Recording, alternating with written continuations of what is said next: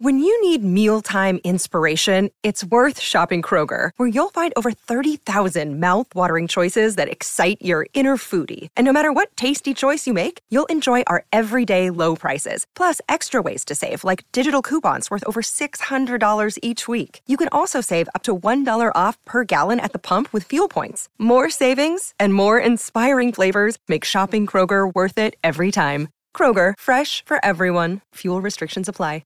Another day is here, and you're ready for it. What to wear? Check. Breakfast, lunch, and dinner? Check. Planning for what's next and how to save for it? That's where Bank of America can help. For your financial to-dos, Bank of America has experts ready to help get you closer to your goals. Get started at one of our local financial centers or 24/7 in our mobile banking app. Find a location near you at bankofamerica.com/talktous. What would you like the power to do? Mobile banking requires downloading the app and is only available for select devices. Message and data rates may apply. Bank of America N.A., member FDIC. It's time for today's Lucky Land horoscope with Victoria Cash.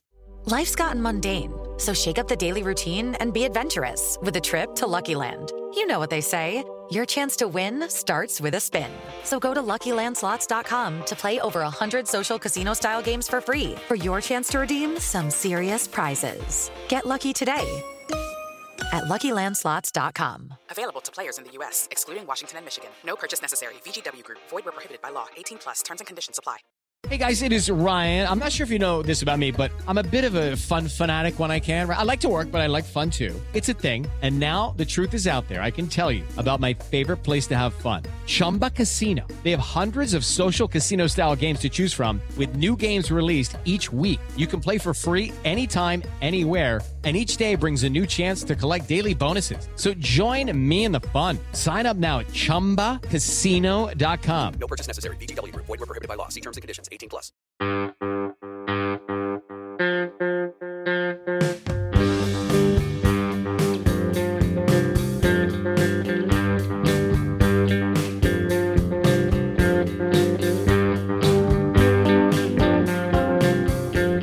Ahoy Mets fans, welcome back to Amazing Avenue Audio, the show. My name is Brian. With me, as always, is Chris. And Chris, we are in the middle of a lockout right now, which of course sucks. There is nothing that is fun about this. That said, I hope that the Players Association get what they want out of this. The owners have plenty of money to go around. But the one sort of bit of news that is bubbling under with the Mets right now is that they are looking to hire a manager.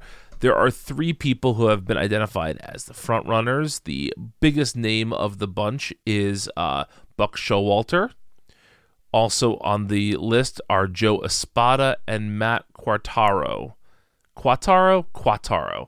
If he wins, it's going to take me a long time to not put an R in front of the T in his name. I keep wanting to say Quartaro, but it's Quatraro. I don't know why. It just seems like it should be there. I thought it was Quatraro. Quatraro. Oh, is it Quatraro? I don't know. Quatraro.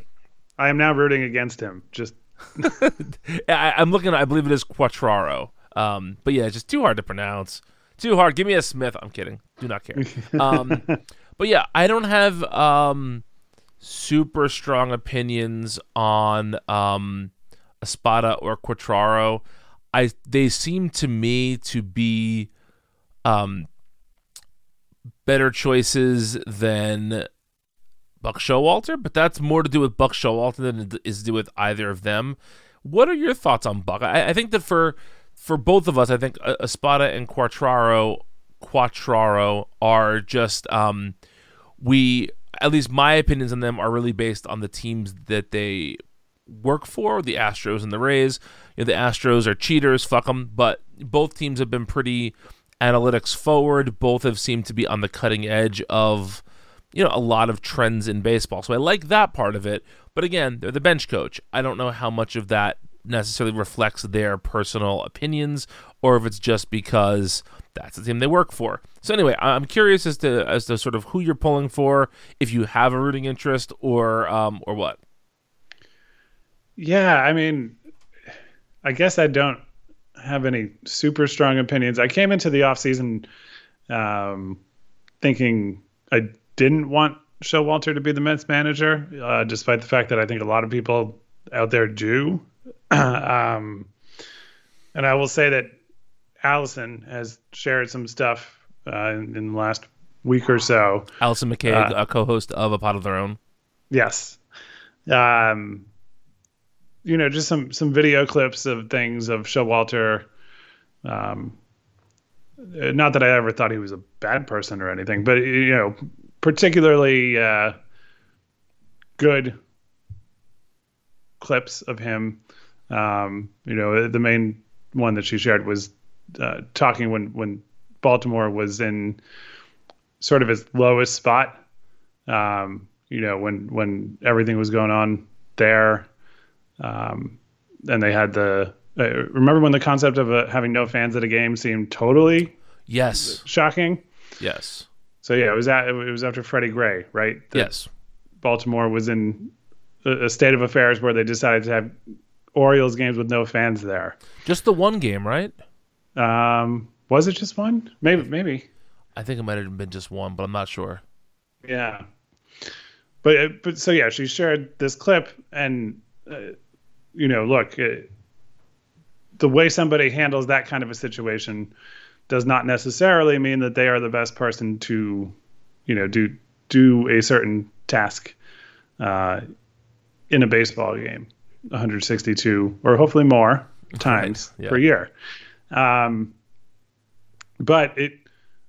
I don't know, it added some depth to my perception of him. I mean, he's been around for so long.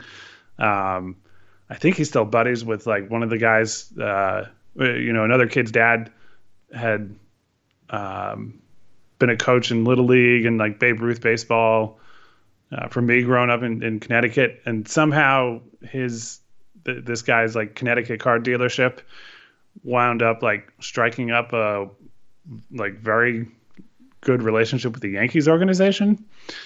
So like he was selling cars to a bunch of Yankees players, and I as far as I know, he's still friends with Buck Showalter. They used to like go golfing together and stuff. This is not somebody I've been in touch with for a while, but it's just like this weird connection.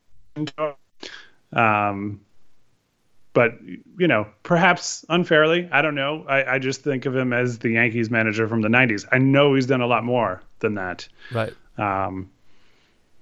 I think from a traditional sense, the knock on it might be like, oh, he's always like his teams have always done better or gotten over the hump like right after he's gone, which is just a weird thing. We talk a lot about what managers do, what they're capable of doing, what kind of influence they may or may not have.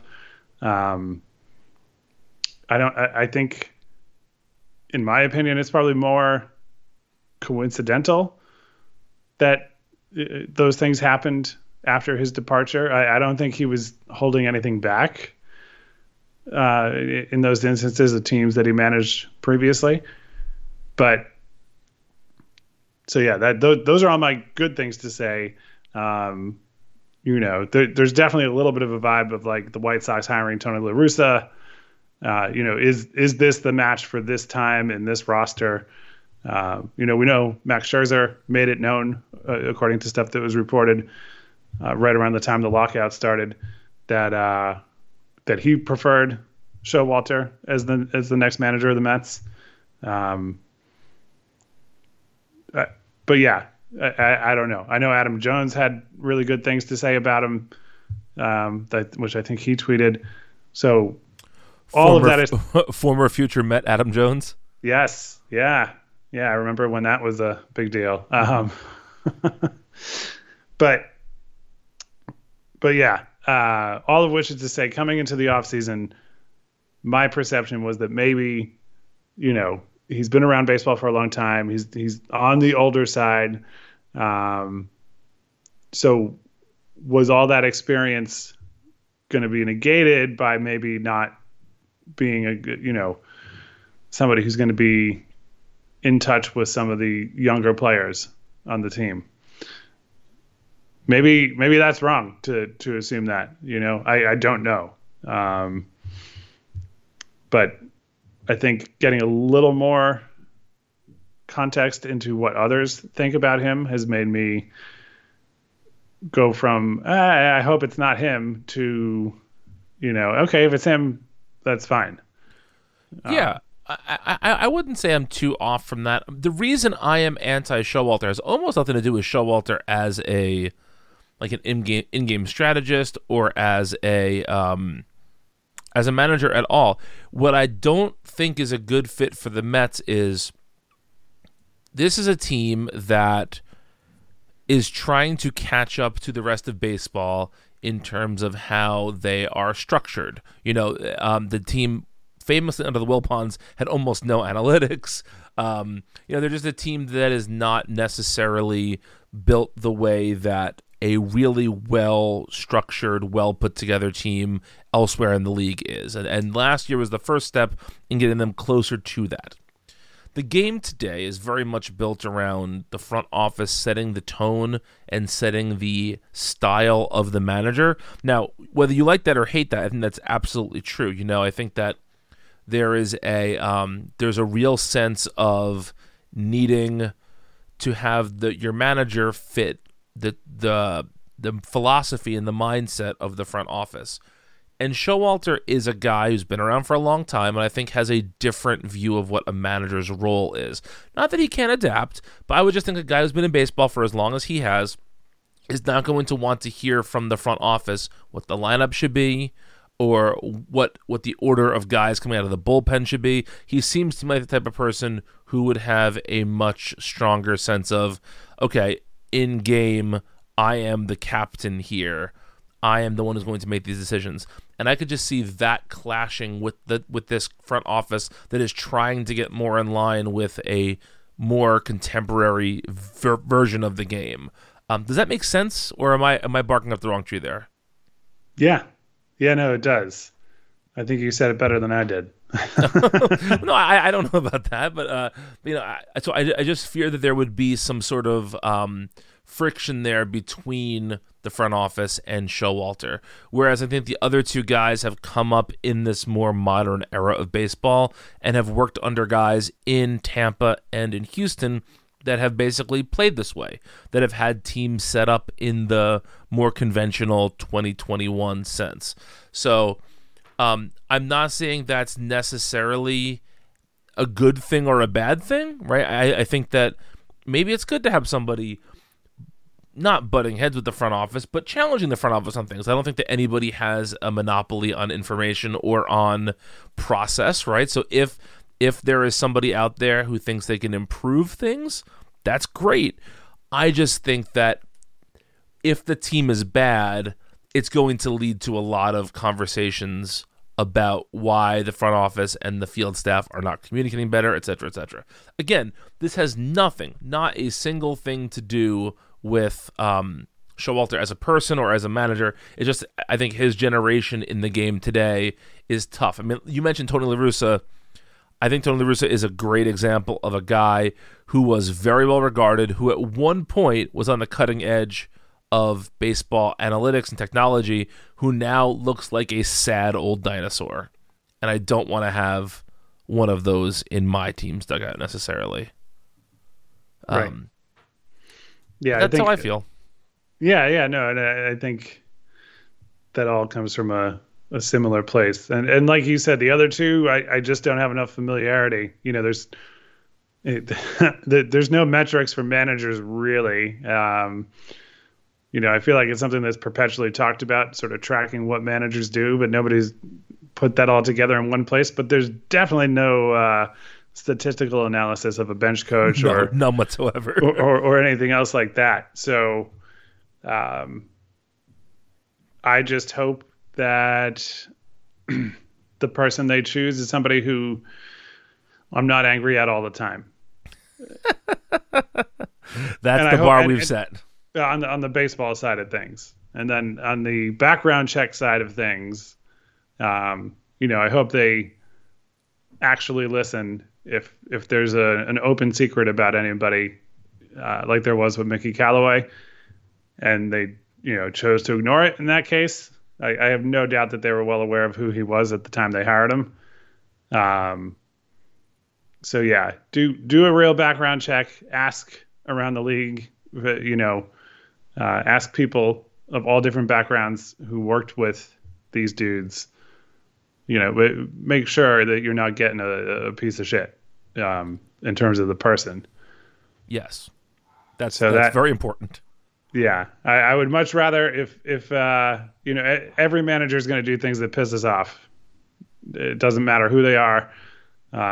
They can make the right decision, the one we agree with 100% of the time, and in our minds, and it's not going to work out every time. So just don't leave players in a position to get injured with your decisions. Overextending pitchers in particularly comes to mind. And just be a decent person, because it seems like all three of them know baseball pretty well. Yes. Do you think if the Mets were better in 2020 that Rojas would still be the manager right now, or do you think that the change in ownership in front office was always going to lead to a Rojas ousting at some point? Yeah, I think probably always. I think if the Mets had won the World Series this year, right, that would be different. It's just weird. And look, I agree with moving on and hiring somebody else for that job. But it's just weird. He worked his way up through the Mets organization and all that. Was with them for a long time, and now he's is he the first base coach, third base coach for the Yankees? One of those roles. That's just strange. It's like one of those things with baseball that once you're in, unless you're a total scumbag, you're in.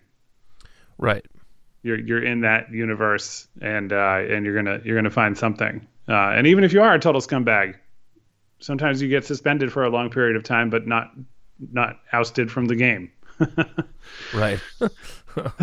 Oh boy.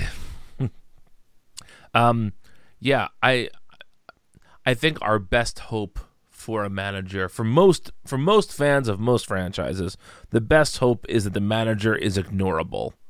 That there's nothing that they do that's so bad that you can't ignore it. And that's about all I hope for the Mets manager. Yeah.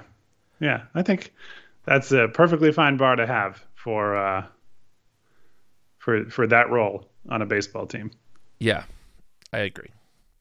So let's pivot briefly to the lockout that is currently going on. I don't think either of us have a hot take on this. I think that it's a shame that it has to come to this, but if this is what needs to happen for labor to be properly compensated and recognized, then that's fine. Do you have any fear that this is going to delay the start of the regular season? Some, yeah. I mean, I think I don't want to say after the pandemic. That's not the right phrase. Throughout the ongoing pandemic. In the current phase of the pandemic. Yes. And coming off 2020 is still fairly recent. Coming off 60 games with no fans in the stands. If things aren't totally derailed for the same reasons again going into next season, I would think the players have some leverage in that the owners want to have 162 games. Yes. And have asses in the seats, as they say. But do I think the owners have enough foresight to not have that mess with spring training? I mean, there's some revenue there as well, but I could see them trying to continue the lockout and then force the players, or think they're forcing the players into an abbreviated spring training, which the players don't like because it makes them more likely to get injured. We've seen, it's far from a scientific conclusion, but over the last few years, or maybe even the last decade at this point, we've seen when a guy doesn't sign early and report to spring training and have his usual 6 weeks of buildup, some of those players have struggled mightily coming off of that. So it's a whole game of chicken. So right now I'm thinking that there will be an opening day and Jacob deGrom and Max Scherzer will pitch games 1 and 2 in early April, right? They're not scheduled to start the season in March again, are they? I think it actually is. It might be March 31st or something like that. That's so stupid. I hate a March start to actual baseball games. Yeah, March 30th, and then the buffer day, April 1st. Start writing your April Fool's jokes if the Mets win on the 30th for April 1st. You can do that right now. So yeah, if I had to guess, I would think that being able to have all of those games will be so important to the owners that that they will get the regular season underway on time. But I certainly won't be shocked if everybody involved on their side screws it up and things get delayed a little bit. See, I agree with everything you said, but I think that the owners are too afraid of losing money. And I think there's also this perception, and I don't know if this perception is true or not, but there was a perception that baseball almost died after the last major work stoppage in '94. That it wasn't until the home run chase of McGwire and Sosa, where baseball turned a blind eye to steroids, that baseball came back in any meaningful way. Now, you could argue that baseball has essentially already shed most of its fair weather fans and is now a sport of diehards, which I think is overstating it, but not by all that much. And you could also argue that just the world is a different place than it was in '94. That there is more, I think, sympathy for the players' side today than there was 25 years ago, or however many years ago it was, 27 years ago. And so I think that you would have a different reaction from the populace if there was a lockout that led to a strike. But I just think that it's in everybody's best interest to make money and to play. And I extend that to even spring training. I mean, baseball teams don't make the majority of their money in spring training, but they're still selling tickets and concessions and all of that. And so I think that the lockout is going to end no later than the middle of January, because I just think that if it's any later than that, the business of baseball is going to get seriously derailed. And I don't think that owners want to do that.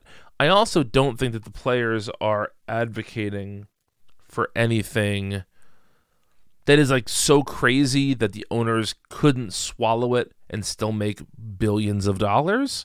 Quite literally, these teams are worth billions of dollars. I don't think the players are looking for anything that is so abundantly disagreeable that the owners will never agree to it.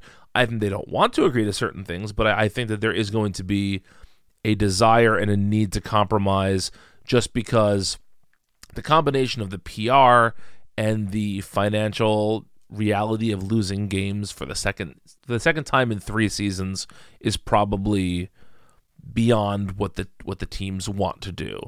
Maybe that's me just being optimistic about it. I just feel like they weren't all that far apart when this started. I mean, they're far enough apart to create a work stoppage, but not so far apart that it felt like, oh shit, this is going to go on forever.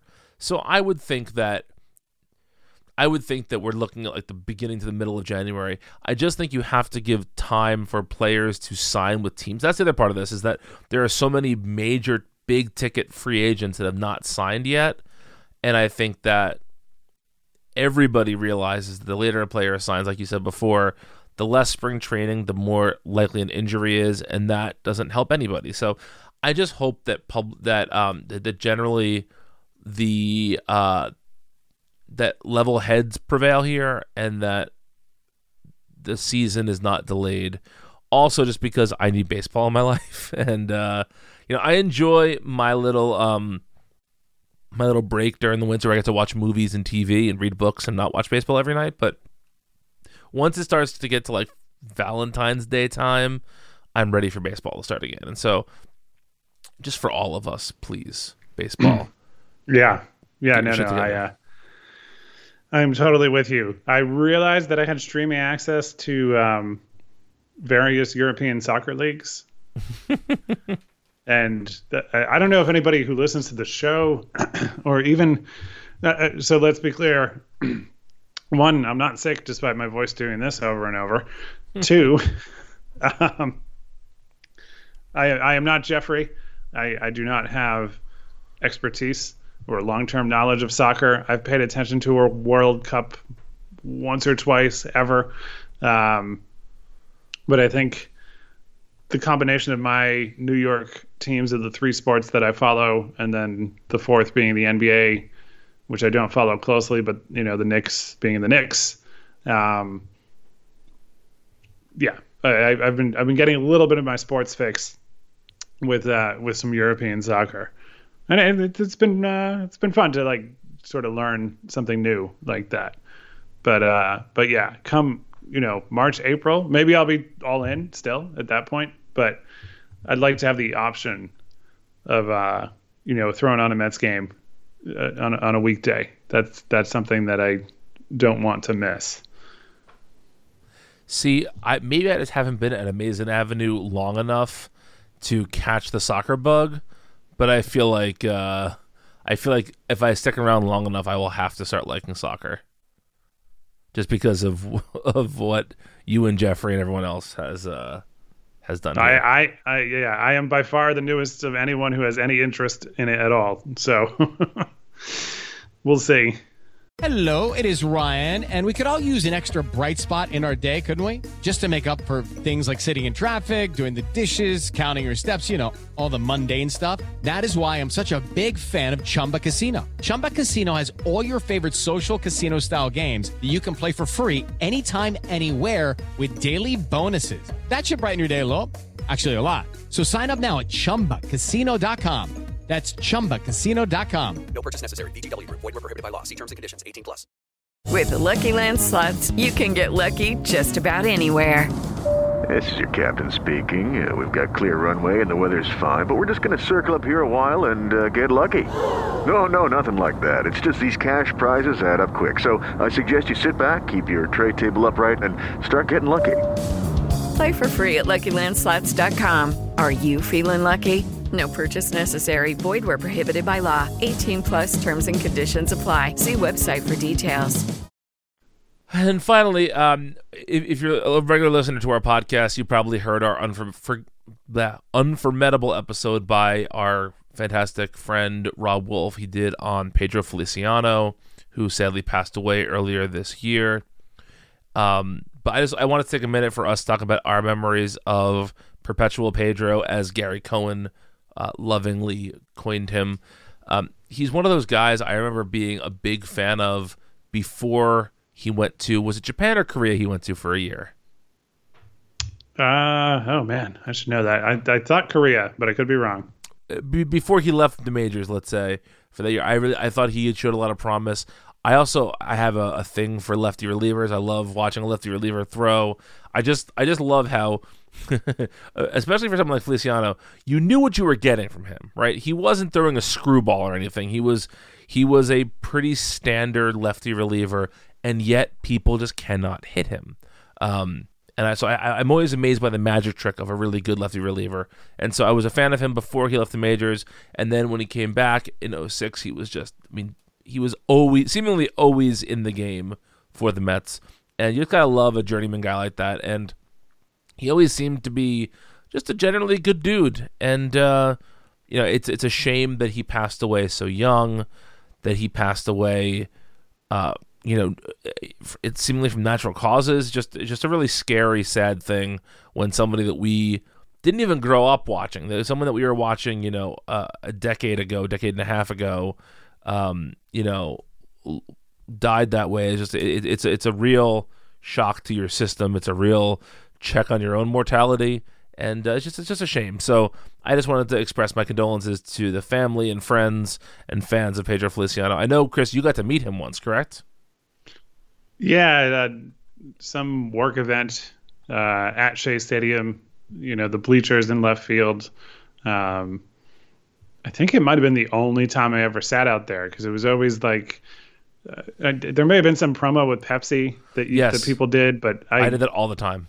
Yeah. Yes. Did you drink the Pepsi or just get the bottle cap or whatever? So you had to bring like an empty Pepsi can or bottle, but you got a free seat in the bleacher for doing so.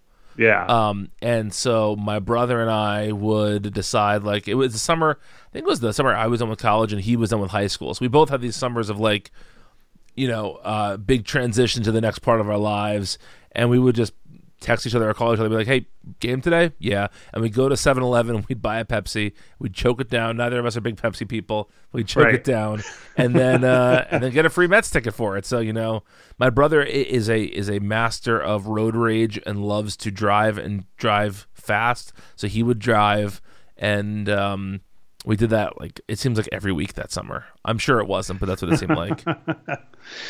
Well, yeah. So yeah, I also not a fan of Pepsi. I don't know if I would drink one for a free ticket. I would pour it down the drain, which feels very wasteful. But but yeah, this show is not brought to you by Pepsi. Anyway, that area. So in my mind, it was either Pepsi promotions or like group outings of some sort. So some work related thing. And went out there, and like the Mets sent out some players, and it was David Newhan, somebody else who I'm not remembering, and Pedro Feliciano. And it was just a standard, like, I'm a Mets fan, took a photo with a Mets player. We didn't really talk that much or anything, but just your standard interaction for what that kind of a thing is. But I still remember it because as longtime readers of the site and listeners of this podcast know, I specialize in relief pitchers, and especially somebody who was around that much. And I looked; it was Japan. Your first thought was right. Okay. When he did play in Asia, briefly, but yeah, somebody who was such a constant presence, especially on an era of like just graduating college. The Mets are good. That wasn't something that had really been true for a long time. For most of my fandom. Yeah. I mean, the late 90s felt like ancient history by the time we got to 2006, because 2001 through 4 went so poorly. At least 5 had some excitement.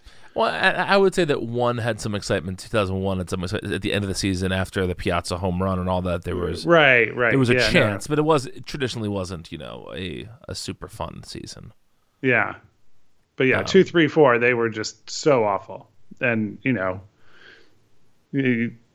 was a good time, honestly, to have like my main college years be the Mets were awful, and I just went to games when I went to them and wasn't obsessed with them. Right. That was a nice way of timing things, and then graduating and being like, oh, I can go to all these games. So Pedro Feliciano, to me, is somebody I remember right up there with all of the biggest names from that era. So yeah, super sad when that news came out a little while ago, and yeah, it sucks. That's somebody who he meant something to all of us who got to watch those teams. And even if somebody's a little bit younger, I think they might be able to appreciate just the insane amount of work. Yes, he did and did well. I think a nice thing about baseball is that, and it's funny to me that a lot of people who like to still try to frame it as stats versus gut feeling or intuition or whatever, and like have concern for the history of the game. One of the nicest things about baseball, I can't go back and watch Willie Mays play his career. But you can sort of imagine it by looking at Baseball Reference or Fangraphs or wherever. Right. There's something about the sport, as much as it has evolved and changed and all that there's just something about going back and looking at stats of players that you could have never seen. But we all know the game, and we can sort of paint the picture. And maybe certain parts of it looked a little bit different, but I think the existence of so many statistics in baseball helps younger fans enjoy the history of the game. So if anybody younger does listen to this podcast and doesn't know who Pedro Feliciano is, I don't know. We're talking a pretty small portion of our audience, I think. I would think so too. Yes. But look him up. I mean, at least in his case, there's videos. It wasn't so much that what he did on the mound in any given appearance was going to light things up, but he was just really good and came into a lot of big spots. Nothing phased him, and he just pitched over and over and over and over and over. Yeah. Yeah. So. Absolutely. So rest in peace, Pedro. Exactly. Here's to him. Chris, what is your music pick? Oh, we should say before the music pick, we have a quick interview we're going to drop in here. We had the chance to talk to Trevor May last week. We talked to Trevor May about video games and baseball and Cheez-Its, and listen to that right here. So, Trevor, I think if you talk to the average 12-year-old boy or so, being a Major League Baseball player is probably one of the top things they would like to do. However, just above that is guy who gets to play video games and talk about Cheez-Its. So I want to talk about how lucky you are, first of all, but also tell us a little bit about this collaboration that you have going on with Cheez-Its and Halo right now. Yeah, I think you nailed it. I think 12-year-old me would be like, man, I did it. Because 12-year-old me also loves Cheez-Its. So Cheez-Its reached out. Halo Infinite was released. The campaign was released today. I've actually been playing the multiplayer quite a bit offline with my friends recently and played some great ranked system. But the campaign, which is more of an open world thing, historically with Halo games, it's been pretty like linear if you think about it, just more of a story mode, right? But they've open sourced it, added some new stuff, some new mechanics so you can fly around and you can do all kinds of cool things in order to beat the game. And they're partnered up with Cheez-It Grooves for 2 times XP. All of this is on the box. If you don't remember what I said after I say it, but you can go grab yourself a box. You get to take a picture of your receipt, send it into the website on the back, and you get 2 times XP. And anyone who can't play video games like all the time, I play a lot of video games, but even I need that 2 XP because there's so much stuff to unlock, and you want to maximize your time when you're playing. So go do it. And I know this is kind of goes without saying, but there's crackers in the box too that are delicious. So I love Cheez-Its. I have them in my house at all times. Grooves have kind of become my go-to. I might have eaten them. The scorching hot ones are delicious. And then Fandom is also another partner in this project. And they do amazing work. You can learn a lot about games and how to get better. Fandom.com. And I got to do a tips and trick video with them. And a bunch of, we made some content as well. And they're someone I've worked with in the past. I've used to get better at games. And so it was an honor to be able to make my own video to live on the site and to give you a little bit of insight on how to beat the campaign effectively. And if you don't watch them, you're probably going to be bad. So it's your choice. Nice. All right. So you've had a year of playing in New York City, and it's been a year that is a closer version to normal New York City than at the time that you signed. Everything's not quite normal yet, but you can do a lot more here. Yeah. Just sort of first impressions of your season, your time in New York City, getting set up. What was that like? Yeah. It was actually a lot more painless than I thought it would be in terms of like transitioning into living in the city. All right. Right. That's like anyone who doesn't or hasn't spent much time there doesn't know a lot about the city. That is very scary for all of America, basically. Like if they had to move to New York City, they're like, what do I do? Like that was actually easier than I had anticipated, finding somewhere to live that was satisfied what we needed and all that kind of stuff. And then we learned quickly about being close to a subway and how important that is to my wife. So that is an adjustment we are going to make in the future. But New York City is an amazing city. It's one of the greatest cities on the planet. That is something that I knew before. I have dug myself in even deeper on that. The food, the people, the like, if anything, like any restaurant that's been anywhere that doesn't even looks kind of run down or whatever, it's probably incredible because it's so expensive to have that space that they must be making money. If you think about it that way, it's really hard to find bad food, frankly. And then being a Met, the Mets fans are absolutely just rabid. They like that word. I'll use it. They love their team. They love defending their team. They love trash talking other teams. They love yelling. They love everything. And I got a lot of that too this year. There were some things that you got to learn to navigate a little bit with the noise in the media and the way things are. One interesting thing was just kind of the number of different angles you can approach a 4-word comment. I didn't know there were that many, but there is. And so I learned a little bit about that as well this year. But all in all, man, it's an experience that I will always remember and never regret having. Driving along the BQE and just like looking at the skyline, and you're just like, this is insane. Like, I can't believe. I never thought 12-year-old me would be like, I moved to New York City. That's terrifying, because I'm from a tiny town in Washington. So that was a little bit of a realization of a dream to me. Similarly to stepping on the mountain at Oakland Coliseum in my debut, like looking around and being like, this is real. Like I'm here. I'm physically here. This isn't something I'm thinking about. This is real right now. So there was a lot of that happened.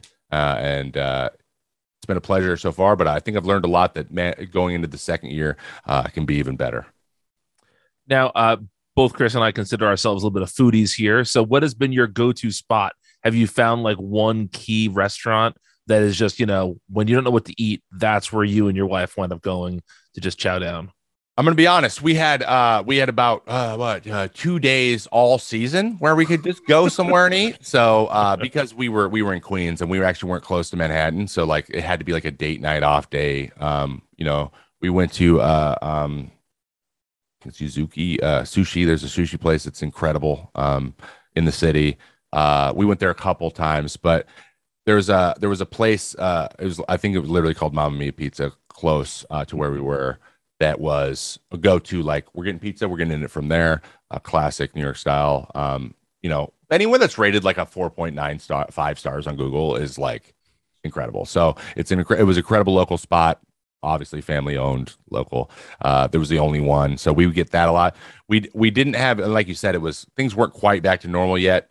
And finding the opportunities to like go and sit in a restaurant, it was just an ordeal. So like we only did that when we were going somewhere for like, we're dressing up, we're going to date night, we're having a day, and we're gonna go pop in somewhere. We would just pick it up and take it home. So a lot of eating in. And then there's a sandwich place close. And I talked about this before I signed because it was the first place I ate. Benetari's, though, I had them deliver a few times. They actually don't know that. I was being sneaky about it. They were probably looking for my orders, but I have an alias, which is hilarious. And Benetari's is a great deli that is really close in Flushing, and they're huge Mets fans. And their menu looks like the Cheesecake Factory menu. So anything you ever wanted, these guys make about 190 different things. So they do great. Shout out to them again. I had one of their sandwiches. I think we had it on the last day of the season at home. So I had one there, and they even put pickles on it for me because I asked for that specifically in a DM. And they made me a special sandwich, which was awesome. So those guys are great, and you should check them out. Nice. So last winter, you joined the team in the first offseason under Steve Cohen and his front office. Obviously, Francisco Lindor, Carlos Carrasco did as well, and we talked about that a little bit at the time. Right before the lockout started, the Mets made some significant additions going into next season. Do you have any insight into a little bit of both guys? What was it like being Francisco Lindor's teammate for a year? And what do Max Scherzer and the three position players bring to the team that either you've seen from your personal experience or you've heard from other guys in the league? Yeah, just from watching him. Let's go down the list. Starling Marte is dynamic, and I think he proved that he was probably the most dynamic player in the league this last year in terms of running, fielding, hitting, getting on base, making things happen. And just manufacturing runs himself. You put him in a lineup with a guy like Brandon Nimmo, who is always on base. Those two guys can help us produce runs and get because at the end of the day, baseball is either scoring runs or not, or preventing them. That's it. That's all we're doing. So he's one of those guys that can do that kind of stuff. Escobar. I played with him for 4 years. He's one of the best people there is, just on the planet. He's hilarious. He's so funny. I don't think that he knows how funny he is because he does some stuff seriously that's just hilarious. If you ever get a chance, you should go look up the picture he posted when he was traded from the Twins. And it's just a meme. He didn't know that like that format was a meme. So it's like him photoshopped above Target Field, like saying thank you, like he's God, and said thank you, Minnesota. And I'm like, what? That was a joke. Someone made that as a joke, and he took it and posted it. Like, seriously, that's very much him. And he's an amazing guy, and he can play everywhere. He's got pop. He took me deep last year, so now I'm in his book. And he's just really versatile, and he gets on base, and he's got power. It's 20+ homers. And Mark Canha also plays everywhere, also hits homers, and also gets on base a ton. So, like, if you from a standpoint like have versatility and being able to move these guys around and have a really solid defense at all times, I think that was the goal, and I think that they're accomplishing that. And then you add Max Scherzer, probably the most competitive person in Major League Baseball. There's a lot of guys that are really competitive.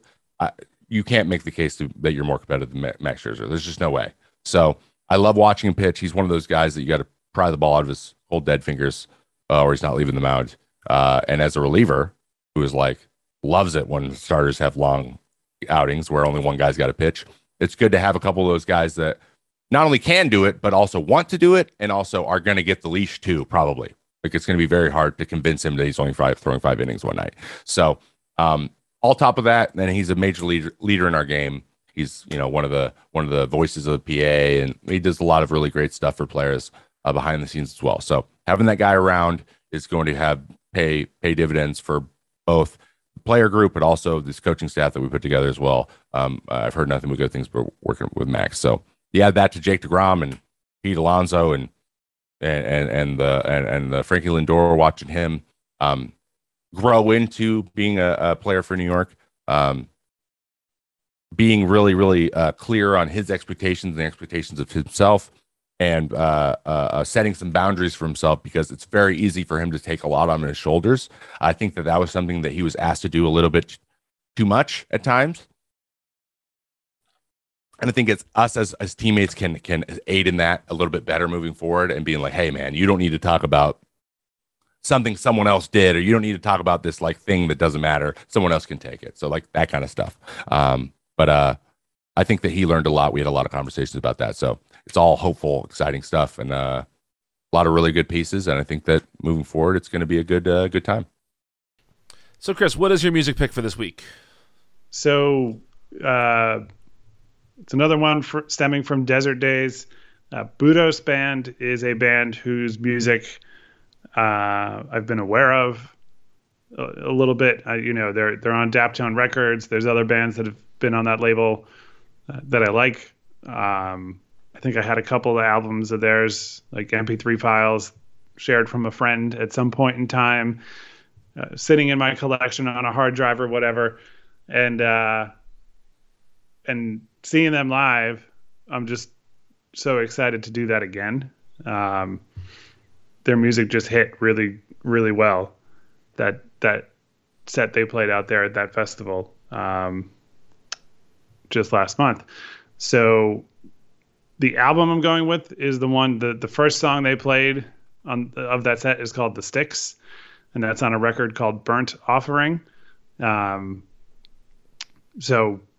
I'm going with that record because that song is catchy as hell, and it's the second track on that record, and you really can't go wrong listening to any of their albums. But if I had to pick one, I would specifically want to shout out that song, and that is the place to hear it. So they've got several others, but Burnt Offering came out in 2014. I'm excited to get to know this band a little bit better myself. And if you can see them live, if live shows are still functional in a few months, who the hell knows anymore. But if there's a safe way to see the Budos Band, strongly recommend you do it. And I dare you to listen to the song The Sticks off of this record and not get it stuck in your head. I will take that challenge later tonight, I think. All right. I've heard it before. I can't pull off the top of my head. I think I might have owned this album at some point. This is like the most 2021 conversation to have. Like, a friend of mine might have given me as like a thumb drive with it on it. You know, exactly. That's where they were for me, and also for Steve Saipa and any other Staten Islanders out there. They said multiple times during their set, very proudly, that they were from Staten Island. Nice. So, if you are fond of, we'll call it the fifth borough, they're from there. So, not just Wu-Tang that has come out of Staten Island. Correct. So my pick, I tend to pick a Christmas album around Christmas every year we do these because, as I said to somebody today, I think the most sincere part of me is my love for Christmas music. I can be a cynical bastard 364 days of the year, but Christmas, I love Christmas, and I love Christmas music. And it's also a bittersweet one. Last week, Michael Nesmith, co-founder of the Monkees, died, and the Monkees are unfairly regarded as a joke, and I understand they were started to be as part of a TV show and all of that. I understand that some of their hits are a little bit goofy, but there's like a 3-hour rant in me about the Monkees. If you ever want to hear it, buy me a beer and just say like, "Hey Brian, what do you think about the Monkees?" and you will hear it.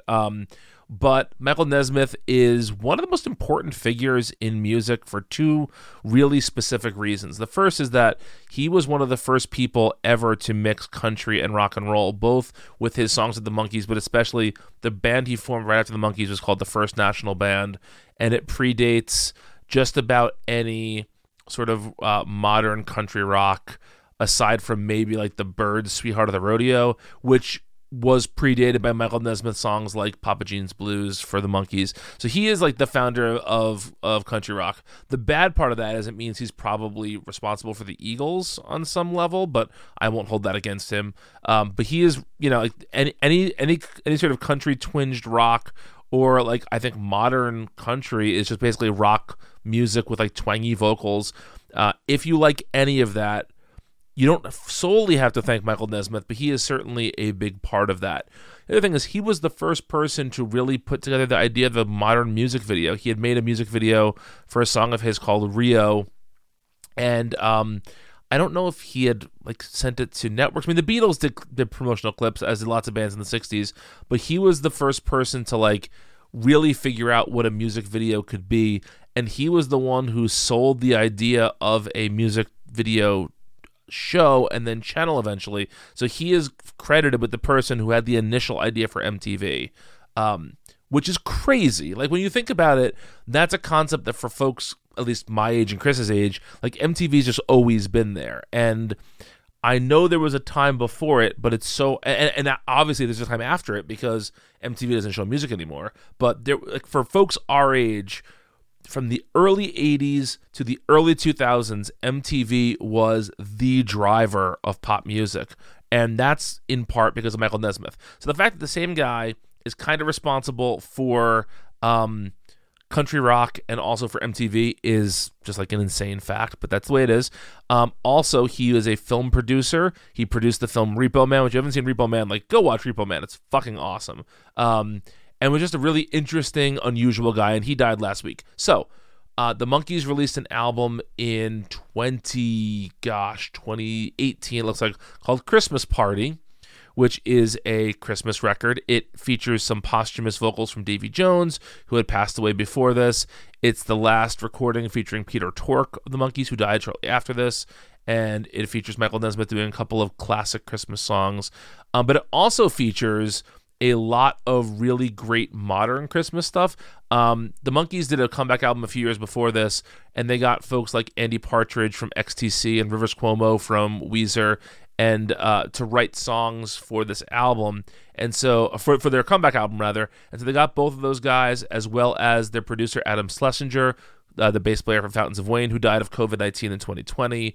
They also cover Jesus Christ by the Big Star, maybe the best rock Christmas song of all time. It's a really crazy enjoyable album. It's so much better than it has any right to be, and I just think it's warm and it's pleasant and it's fun. And 3/4 of the Monkees are dead now, and that's kind of sad. And so, as my hat tip to both Christmas music and the great Mike Nesmith, this is my pick. Christmas Party by the Monkees. Anyway, thank you for letting me rant there for a second, Chris. No, of course. Anytime. And Diana's a big fan of the Monkees, and they've got some great songs. So I think your points about, the way they're sort of regarded are totally valid. Just remember that the Monkees are not in the Rock and Roll Hall of Fame, and just think about that for 5 minutes and let it get you mad. Lots of people who don't write their own songs are in the Rock and Roll Hall of Fame, but the Monkees, because there was a TV show, are not allowed in, even though they had crazy hits. Anyway, off my high horse right now. Thank you for listening. We appreciate it. We'll be back before the end of the year with our annual music review episode. We haven't talked about when that'll be recorded yet, but we'll do that soon. It's one of my favorite traditions on this podcast, and I'm sure our listeners hate it, but whatever. We'll talk about music for an hour. But yeah, until then, go to AmazingAvenue.com. News is very slow right now, but we are chugging away every morning with some Mets morning news, some podcasts, the occasional player review, etc. Once the new year hits, I'm sure we'll be doing more. But until this lockout ends, there's not all that much we can do. But until then, you can find this podcast on all the Amazing Avenue podcasts on Apple Music, Spotify, Stitcher, Amazon Music, wherever you get podcasts, you can find us. You can follow Amazing Avenue on Facebook, Twitter, and Instagram at Amazing Avenue. Chris is on Twitter at Chris McShane. I am on Twitter at Brian Needs an App. And until next time, I was going to try to say something funny, but it's out of my head, so we'll just say, let's go Mets.